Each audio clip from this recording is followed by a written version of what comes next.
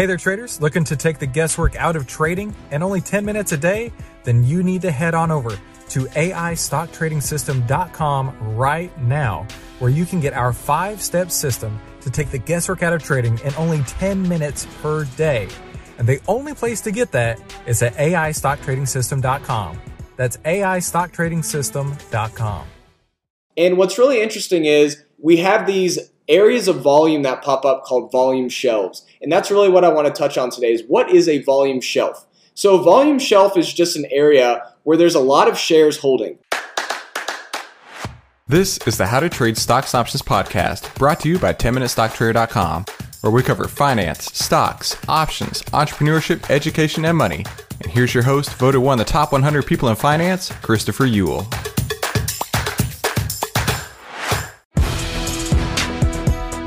Hey there traders, welcome back to today's How to Trade Stocks and Options podcast. Today we have a special lesson for you. I'm putting it here on the podcast because I really believe that this is going to provide you massive value, and that's what I'm trying to do here. And hey, listen, if this podcast was useful to you at all, I really highly suggest that you go check out the full trading course at AIStockTradingSystem.com. That's AIStockTradingSystem.com. Hey, make sure you subscribe and hit the bell so you'll be notified every time we give you more tools, tips, and tricks to help you trade faster and trade smarter every single week.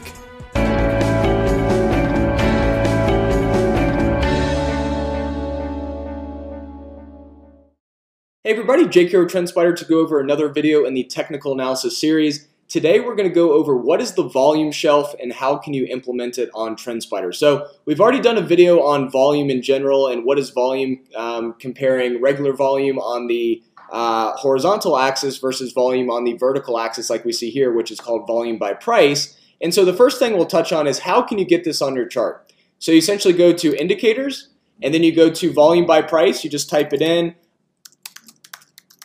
You'll see it here. You click on it. Then it will come into your list here. You can see here, these are my current settings for the volume by price. So I have 50 price columns. I have the anchor to manual, so I'm manually moving this. And you can see here that I only have the columns turned on. I have everything else turned off. And then the line labels I also generally keep off. I'm not sure why that popped up. So everyone has their own way of doing this. I like to keep the chart very clean. I don't like a lot of other lines on there generally just because I have an idea of where the VWAP and the point of control is already, and I don't really need to see the values for the volume. I just can see it visually. So these are the settings that I use. If you want to check these out and use them yourself, click apply, and then you'll see them on the chart. Now, if you just added this indicator, you will need to go into the indicator list here. So see expand indicator list. You click on volume by price. I'm on the 65-minute candle for this particular case study. And so once you turn this on and off, that's how you get the indicator to actually turn on.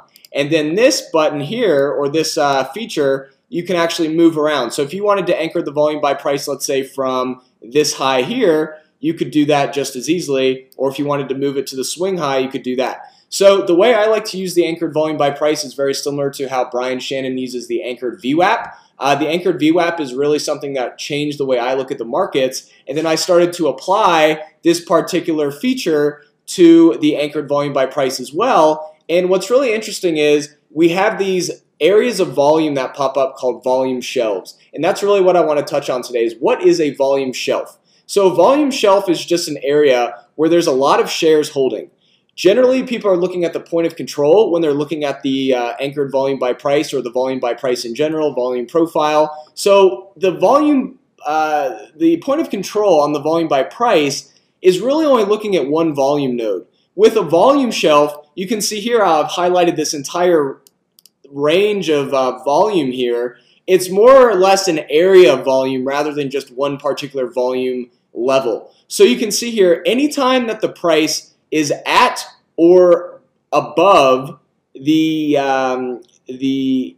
current volume shelf you're looking at. In this case, we say break-even demand and break-even supply. Anytime price is right here, this is where volume is really starting to aggregate. This is where buyers are definitely starting to take over, or simply sellers are drying up. So you have to remember, based on the supply and demand curves, you don't necessarily always need to have buyers for the price to move up, just like you don't necessarily need sellers for the price to move down. you need a move in a shift in the supply and demand curves. And for example, in this particular case here, break-even supply, this is an area where as the price starts to move up from this break-even demand zone up to this break-even supply zone, you have to remember that once the price started dropping, let's say from the 143 area, as the price moved down, all the way down, let's say to the 116 zone, and we compare it to where this break-even supply is, these shares were holding at a 15-16% loss on the common stock. That's a relatively big drawdown for someone that's holding common stock. So as the price catches a bid or as selling dries up, the price starts to consolidate a little bit. And as we move back up, it looks like we're moving up quite a bit, 10%, 11%, 12%. But you have to remember, once the price gets back to this break-even supply zone, these holders are now back to break-even, and that's why we're calling it break-even supply, because these shares are now back to break-even. A lot of people are going to say, well, I just dealt with a drawdown, I have my money back, I'm break-even, I'm getting out. Well, enough people do that, and it adds to the supply side of the equation, and that's how you get this price action kind of stuck, because you have to get through all of that friction above, all of those shares that were really waiting to get back to break even. Obviously, not everybody's going to sell once they get back to break even. Maybe some people add, but you'll see that the price really has to consolidate here for a while before the next leg up. So this is something that I like to mention as break-even supply and break-even demand. Anytime the price is above this current area, this is going to be break-even demand, because now these shares here are around 126, 127 are holding at a 13% profit. If the price starts to drop back down, and we drop back down to this break-even demand zone, everybody's back to break-even.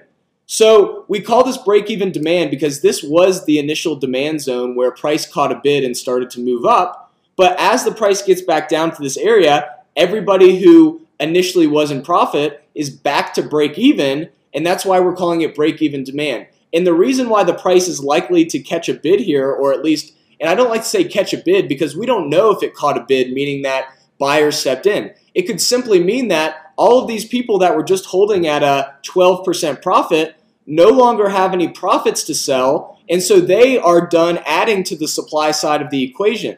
So anytime the price is above an area like this, we're going to call it break-even demand. Anytime that we start to move into this area above, this is going to be break-even supply initially, but there's a lot of times where the price can actually move through this area very easily once the market absorbs all of that break-even supply, and then this area can easily become a demand zone and then move up. So let's say that we do move up. Let's say the price moves up to this next level here where we have some volume at around 156, and then it moves back down. This area is now a break-even demand zone because now this area is below where the current price is up at 156. So as this moves back down, this break-even supply zone right now then becomes your next break-even demand zone. So these areas will change as price action does its thing. And just want to highlight really the supply and demand curve shifts. Just because the price bounces here doesn't necessarily mean we saw an increase in buyers. It simply can mean that supply dried up because there's no one else that's holding a profit since mid-October. So you can see here as the price moved down, we're anchoring the volume from here. We're measuring how much volume is occurring at each one of these volume nodes, and then we're essentially seeing where a majority of shares are holding. So in this case, it's around, let's say, 123 up to around 130, and then we have a gap. This is what we call a volume gap, where there's just not a lot of liquidity here, and this is where prices can move very quickly. So if the price did start to move down on the 65-minute candle pretty quickly,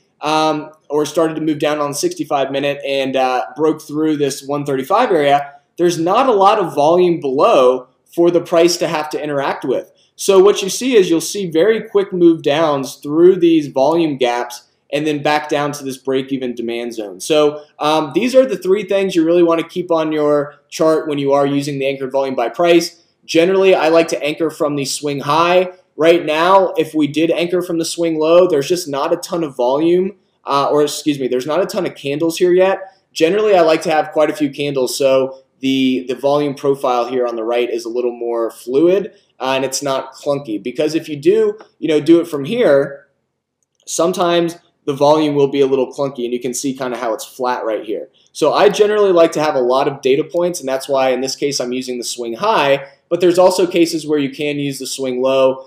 Generally, I would want to see at least 20 plus candles, even more than that. So, technically we could use the swing low here, and you can see here that pretty much these levels do not change. This is break-even supply. Now, the thing I want to point out here is if we anchor it from the bottom, this volume was coming in once we moved up. Once we anchor from up here, we know that a lot of this volume is likely from participants in this particular area right here. So you have to remember that it's all relative, and using the anchored volume by price is a little bit of an art, just like using the anchored VWAP is, but these are the things that you want to know. Break-even supply, volume gaps, and break-even demand. Anytime the price is above a volume shelf like this, it's going to act as break-even demand. Anytime the price is moving up into a volume shelf like this, shown in red, this is initially going to act as break-even supply and possibly act as a demand zone if supply dries up. Once we get any uptick in demand, the price is able to move quick. And notice how we have a volume gap above here. So if the price really did start moving through, let's say 145, then you can see that the price is likely going to move rather quickly through this volume gap to possibly test this area above. Now, I do like to use the anchored VWAP, as I mentioned in the volume video before this. So if you guys do want a little more context on how the volume by price works, definitely check out Volume in the Markets. That technical analysis series really focuses on the difference between the volume on the bottom versus the volume on the right side like we have here. But generally, I do like to anchor the VWAP from here as well. And you can see here, a lot of the time, you'll have a volume gap, but you'll have an anchored VWAP in the middle here. So sometimes this will act as a level of interest, just like it did here in November, early November, on November 9th, where we had this spike, pulled back, and then absolutely gapped down after earnings. So you always want to use anchored VWAP and anchored volume by price when you're looking for these volume shelves. And really, this is the way you can use volume shelves. Just an overview. Volume shelf is an area where you have multiple nodes of volume. It's not just one single area. That's why I wouldn't necessarily call this a volume shelf. I would just call it a big area of volume above. However, this is going to act as a break-even supply zone, very similar to how we saw here. So, even though I wouldn't call this a volume shelf, it is still an area where there's a lot of people holding around 156. So as the price gets back up to here, people are back to break even at 156, and likely some people, at least some, will sell, break even, and move on. So hopefully this video was helpful understanding volume shelves, how you can implement them on TrendSpider, and thanks so much for watching, and have a great day. Okay, so what'd you think? That was pretty incredible, right? Now, if you like that, that's only a taste, only a sample of what you're going to find in the full AI stock trading system. And I really highly encourage you to go and check this out. Obviously, you are interested in learning on how to trade, and that's why you're listening to this podcast. Now, I'm going to take and download my entire trading system that I use day in and day out onto you. And the only way I'm going to be able to do that is over at the AIStockTradingSystem.com. You're going to get phase 1, 2, and 3, several bonuses, and on top of that, I'm going to walk you through over a dozen trades that I put on inside of my account, holding your hand and showing you exactly how I got in, how I got out, how I use the artificial intelligence data, and how this could work inside of your own trading portfolio on a daily basis. So make sure you head on over to AIStockTradingSystem.com. That's AIStockTradingSystem.com to learn more and to get started and to download my decade plus worth of trading experience into your hands so you can start using the AI stock trading system today, the 5-step system to take the guesswork out of trading.